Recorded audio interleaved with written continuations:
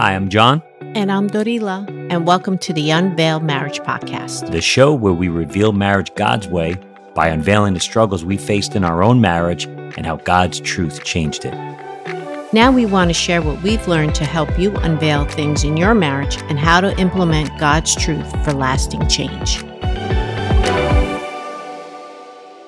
Welcome to the Unveiled Marriage Podcast. We both really appreciate you joining us today and listening in. And for today's episode, we're going to be sharing our testimony.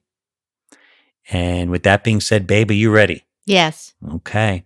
So we're going to start sharing a little bit about the families we came from, and then we'll jump into how we met. Yeah. Okay.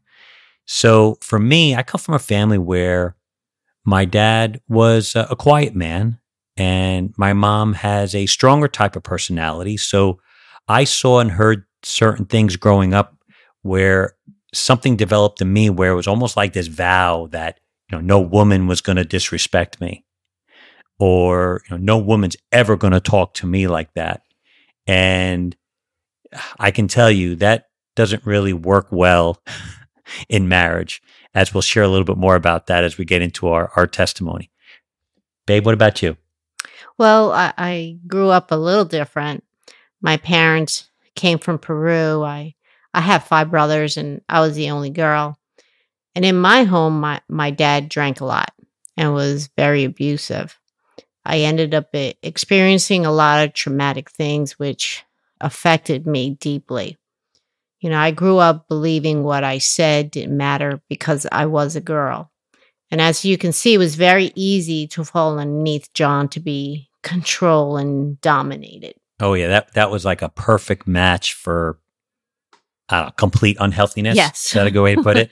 Yeah. And it was true. So as far as how we met, we actually met at a nightclub, back in the day, as we used to say. And I remember when I first saw her, I was like, look at that Filipino girl. And, she's not Philippine. She just shared, she's Peruvian. So I remember her walking past me in this club, and I went over to her and introduced myself, spoke to her, and ultimately I gave her my number. I said, give me a call. It'd be great to get together. And I was like, no. I have four older brothers. I don't think so. I think that's when I said, I get along with everybody. Yeah. I get along with everybody.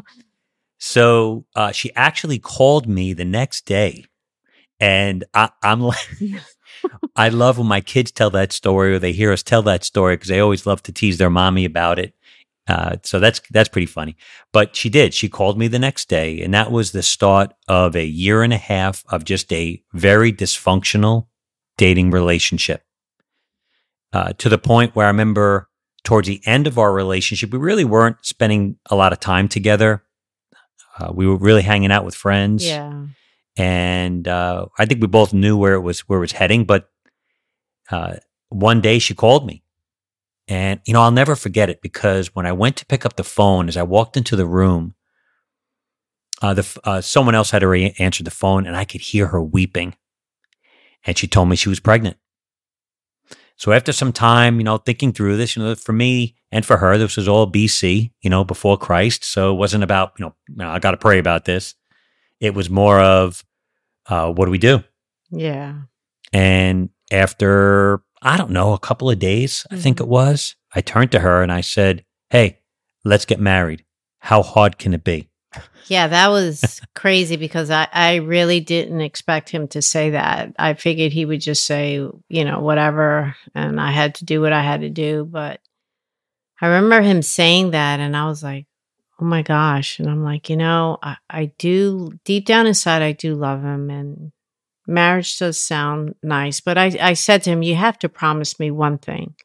And he was like, what? I said, you have to stop smoking pot. Because there's no way I want to raise our son with that. And when we got married, 2 days before we got married, I actually had to stay at his parents' house due to some situation. And 2 days before our wedding, it was actually his birthday. And I remember him coming home late from work, and I couldn't sleep. So I came downstairs just to say hello and spend a little time with him. And as I was coming down the stairs, I'm like, oh no, I can smell it. I can smell that he's been smoking Cold busted. pot. Yeah, cold busted. And I looked at him. I'm like, you told me you wouldn't do this. And I'm like, what am I going to do now? And I was like, I don't want to go through this, but his parents were paying for the wedding. And in my culture, just the way I grew up, that would be extremely disrespectful to just walk out of that. So I felt like I needed to just follow through with it. And we did. We actually got married. You were 4 months pregnant? Yeah, I Or was 4 5? months pregnant. Yeah, then our reception was at a VFW hall. Yeah. Catered food. But the wedding itself, it just was not good at all. It was a continual reminder of, this is not good. This marriage is not going to be good. It's going to cause me a lot of heartache. And, just thinking about, I shouldn't be going through with this, but I felt like I had no other choice. And I think we were married about 3.5 to 4 years. And it was just one bad thing after another. So many bad decisions being made. A lot, yeah. Yeah, a lot of heartache. And yeah, it was a heartbreaking time for sure. And back then I think about my partying ways, my anger, cops visiting our apartment. It was bad. It was really bad. And I remember we got separated with the intention of, you know what, we're going to work this out. We're gonna work this out. And okay, babe. Yeah, and it really didn't work out. No. I mean, I couldn't do this anymore. It just hurt so deeply, just the things that were happening. And I told him, I can't do this anymore. I want a divorce. And during that time, I think we were like separated, actually going through a divorce. We were finalizing our divorce. Yeah, we both had attorneys going through the motions. Yeah, it was almost a year.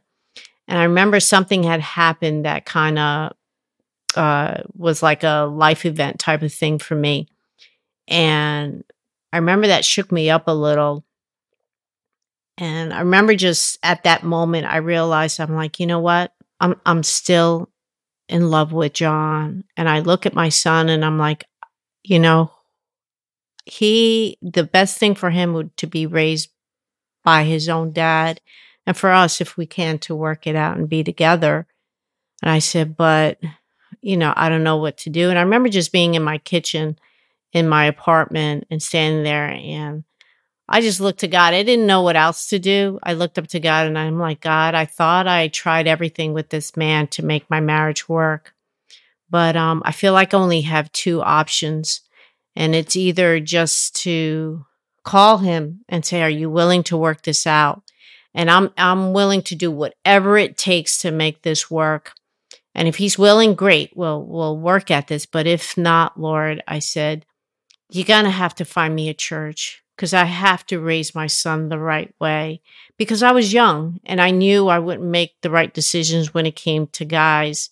I just knew that deep within, and I didn't want to put my son through anything. It wouldn't be fair to him. So I remember picking up the phone and I'm like, okay, Lord, here we go. I pick up the phone and he answered. And I remember he's like, I'm like, hello. And he was not happy to hear from me. I remember saying to him, I'm like, I've been thinking. I said, I wanted to know, would you be willing to try again?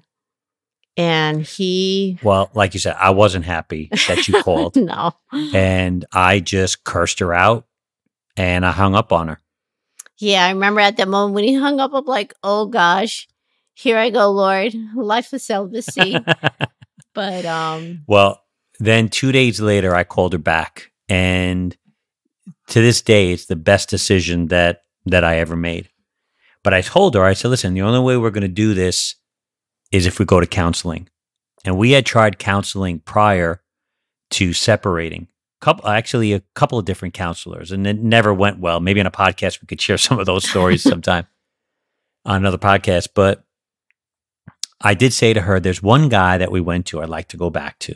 And I'm going to say his name because out of just respect for him. And his name was John Sheedy. And he was the type of guy that he really didn't say much, No. but when he said something, it meant something. Is that how you would say it too, babe? Yeah. Okay. And I'll never forget this one session where we're sitting on his leather couches.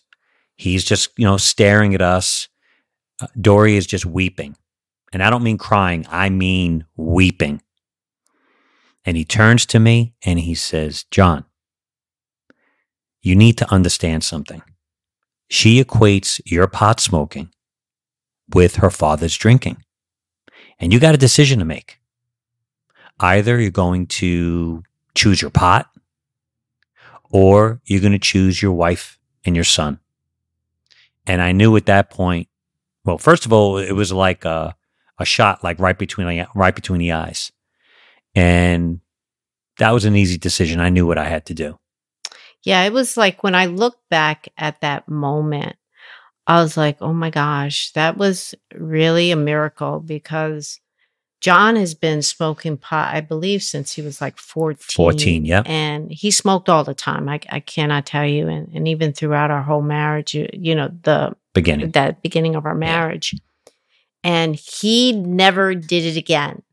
And the other great thing is I never worried about it or questioned it or was concerned about it. So that was a real miracle. So after that, Dory starts bringing up church. And I'm like, church? Well, what do we have to go to church for? And I grew up Catholic, altar boy, the whole thing. And finally, after a while, and because she said it a few times, because she had personally gotten invited by someone to go to church. And I finally said, yes, okay, let's go. So we go to this church and we walk in. And I'll share what I felt first when I walked in. Sure. So I walked in and I'm like, what kind of church is this? Like this, where am I going to kneel? They didn't have, for those Catholics out there, they didn't have those things that fall down when you kneel. So I'm like, how am I going to pray? How am I going to do that? And then I remember as we get to our seats, I see all these instruments. Like there was a band. I'm like, what's our band playing here this weekend? I mean, I didn't know anything about praise and worship, but yeah, it was, I was definitely, as we became regular attenders, I was not feeling it, but we kept going. Yeah, So, and my experience was a little bit different when I actually walked into the church. I cannot tell you, I feel like something came alive inside of me as if I came home.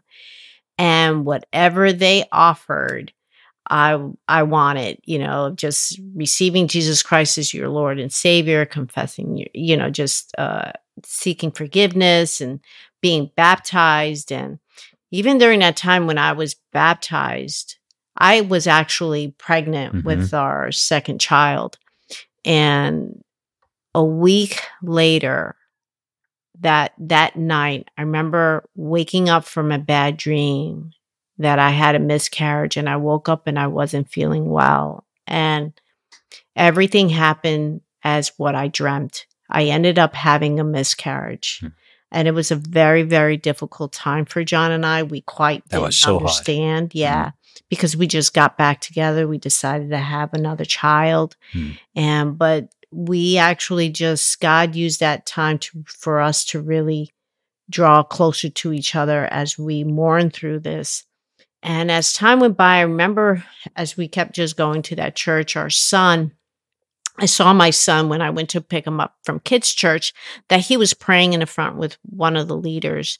I remember asking him, what are you praying for, honey? And he says, well, I'm praying that you get pregnant and I want a sister. I cannot tell you, it was like prophetic. Once he spoke those words, I knew I wasn't going to get my period. I knew I was going to be pregnant, and I knew we were having a girl. And that whole situation, and it did happen. I remember just telling John that. And he's like, no way. He was just like, I'm going to buy a pregnancy test. Yeah. And I remember he said, you have to do the pregnancy test. And I'm like, look, I'm pregnant. He's like, you're pregnant. I'm like, I know. And then once we found it was a girl, he's like, oh my gosh. And that really actually grew our faith. Our faith grew through that experience for sure. Well, a little while after that, we started to attend a new church. And that's really where the healing and the restoration as a couple really started for us. Yeah. And trust me, there was a lot to be healed and a lot to be restored from what we went through. And but through that, we started developing a heart for couples because of what we went through. We wanted to see couples be able to experience the same thing that we had experience experienced. healing and freedom through in areas. Yeah. Absolutely. Mhm. And right around that time, we were asked to lead a small marriage group. And can I tell you what an honor that was to spend time with couples in that way? And it was just, it was wonderful. It was wonderful. And right around that time too, I remember Dory was working in the nursery at church, and she had brought up about potentially adding to our family. At this point, we had 2 children. Yeah. And we did decide not to have any more. The pregnancies are very difficult you for went through me. a lot. Yeah. So I said, please, I can't have another child. It was extremely difficult for me. So we decided not to have 2 kids. So once I started working in the nursery and feeling like, oh my gosh, I feel like I want to have another baby. And I told him, he's like, wait a second, we decided not to have any more kids. Don't you remember what you've been through? I'm like, I do. Right. And I remember I wanted to have a lot of kids, but yeah. I remember when we were going through that, there was this guy, I think his name was like Brother Bill. I don't remember his name. Yeah, something like that. He was like a guest speaker, and he was talking about, have you prayed for how many children? I can't do a Southern accent, or else, I probably would sound pretty bad. But he said, have you prayed about it? And I remember we were like, yes, let's do this. Yeah. And that's when we had our 3rd child, which we always said, completes us, as a family. We have 3 terrific children. And it was just a wonderful experience going through all that together. Yeah, and when we think about our kids, for me personally as a wife, it was very difficult to keep pushing, forward, working things out in our marriage. But God actually used my kids as the motivating factor to help me persevere. I kept looking at them and just, I didn't want to pass down baggage to them. And if I didn't want to pass down any baggage to them, I had to work in myself first. And so, and that, anything I do, even for us, anything we did, whatever we did, good or bad, it'll impact our future generations. So that was just something that God used to motivate us to keep pushing forward. And from all of that, that just was a huge time of healing for me, God bringing things up to the surface to deal with. There was moments that it was just between me and the Lord, just walking through that, or there was times that God led me to share it with John, because there's things that I've been through I've never shared with anybody before we got married, before we even dated. Mm-hmm.